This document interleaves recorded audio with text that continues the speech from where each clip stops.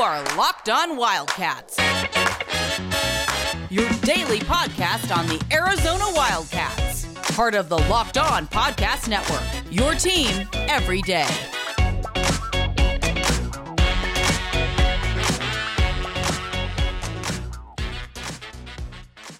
Happy Thursday, everyone, and thanks for keeping it Locked On Wildcats. I heard your complaints, I heard your discouragement, and that means that we have Jason Scheer on today to be able to give you all the latest input. Jason, how you doing there, buddy? Long time no talk. Doing well. Thanks for having me. All right, Jason. So we've had since we've last talked, there's been quite a bit that's gone on. First and foremost, you've got Pelle Larsson, who is committed from the University of Utah, will be eligible this next year. And I got to be honest with you, when I saw his stats, when I watched him play, I figured, okay, spot-up shooter, cool, can never have enough of those. But when you watch him, he's got a lot more to it, especially off the bounce. Yeah, he's legitimately good. I think oftentimes you see a kid and you average, like 8 points a game, and you're like, oh, he's all right. But when you watch his film and what he could do before even joining Utah, you realize that there's quite a bit of potential there. And it's pretty obvious why Arizona took him and how well he fits in the system. And the great thing about him too is that he's got 4 or 5 years to be able to stick around too. So, 4 years. So he'll be able to make some improvements and get really familiar with the system.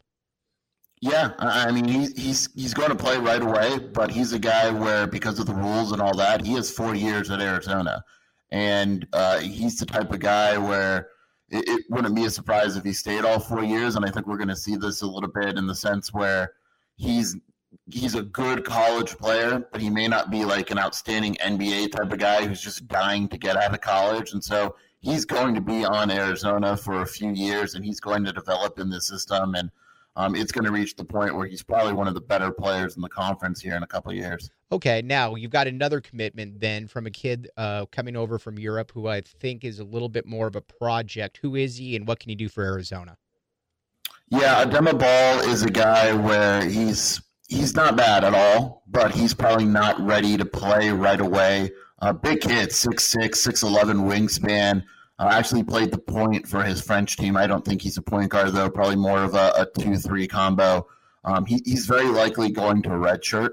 Has some stuff, some academic hurdles he needs to clear because he's an international guy. And plus, in terms of development, Tommy Lloyd handles those things differently. Like I said before, the red shirt is dead, but at places like Gonzaga, it hasn't been, and clearly that's what he's bringing here. But he's the guy where you're not necessarily going to get the payoff right away, but in a few years, they like where he's going to be, and they think he's going to be a contributor. And I'm a believer, too, Jason, that I'm totally fine taking a project here or there because, again, not everybody gets to play immediately.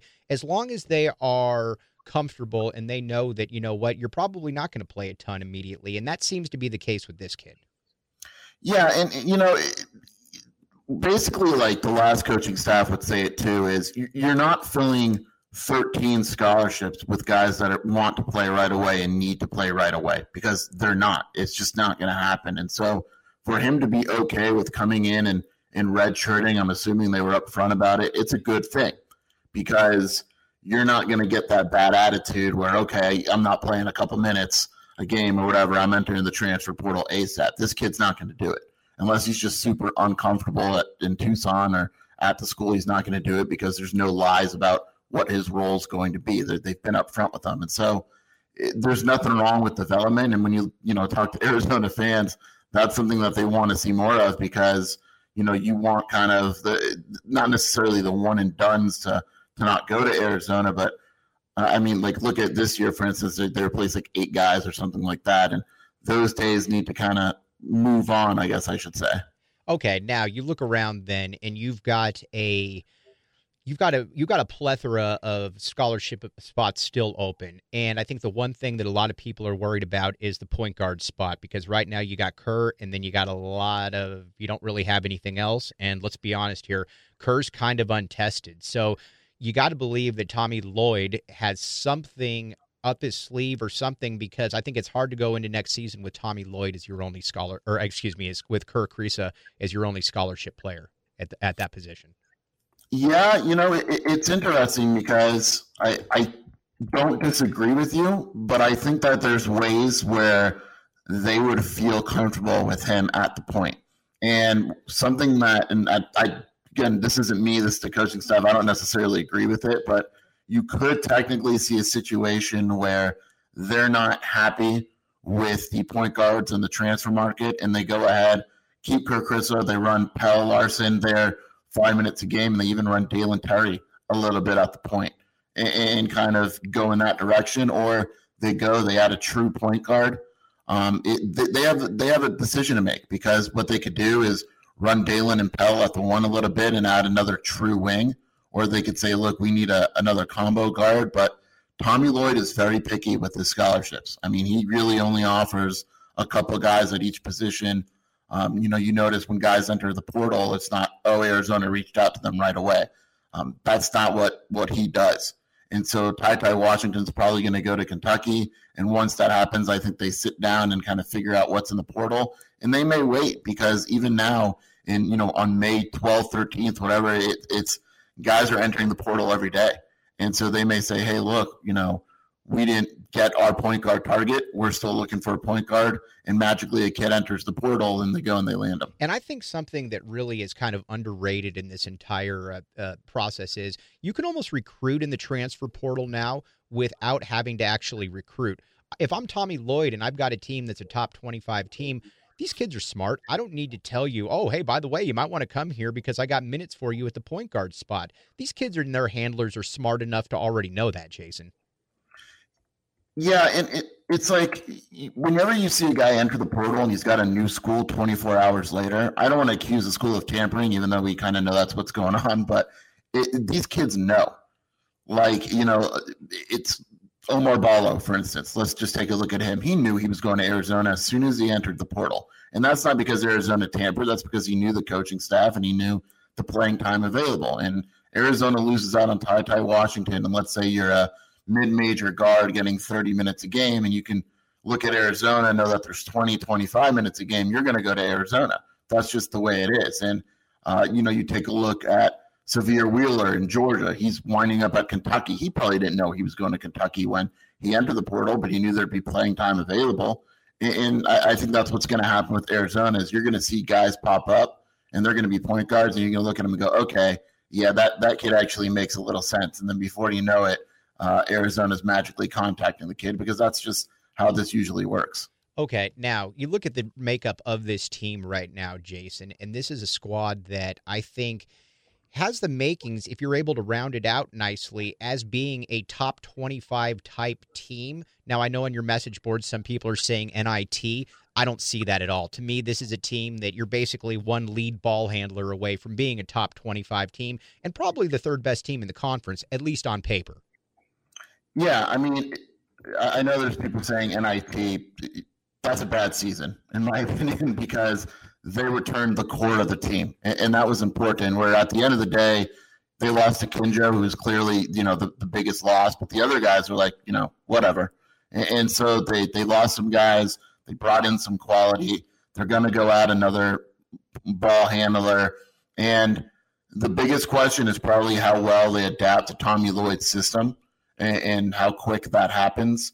But in terms of pure talent, this is one of the better teams in the conference and a team that should absolutely make the tournament. And Tommy Lloyd said it. He was on John Rothstein's podcast the other day, and he said, we're a tournament team as far as I'm concerned. And I like that he's not running from it. This team, I don't want to say has to make the tournament. It's only his first year. But you look on paper, it is 100% a tournament team. It was going to make the tournament under Sean Miller and all that. And so you look at Tommy Lloyd and this team and you say, okay, they kind of have to make the NCAA tournament to meet expectations. Okay.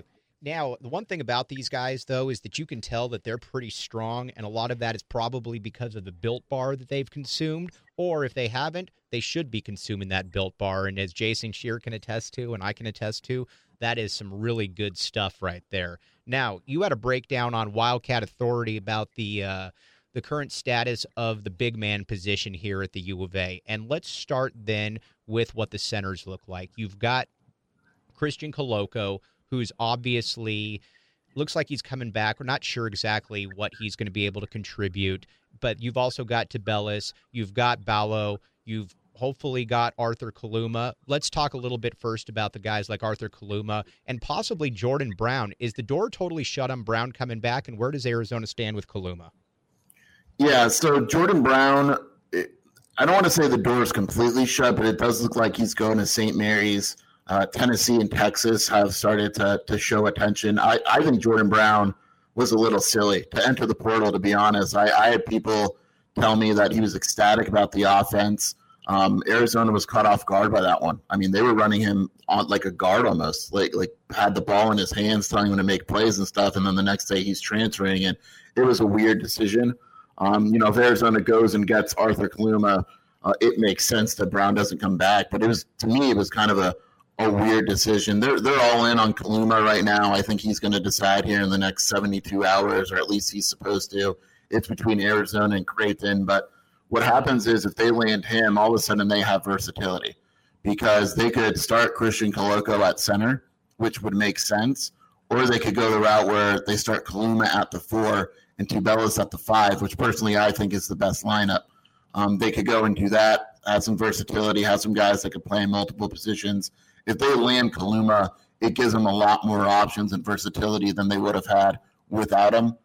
That's not to say they don't add another 4 if they miss out on Kaluma, but he's a guy where I think he changes the whole dynamic of the team because it gives them some freedom up front. Yeah, and that's kind of what surprised me a little bit when I'm looking at it, is that Jordan Brown, while maybe not a great fit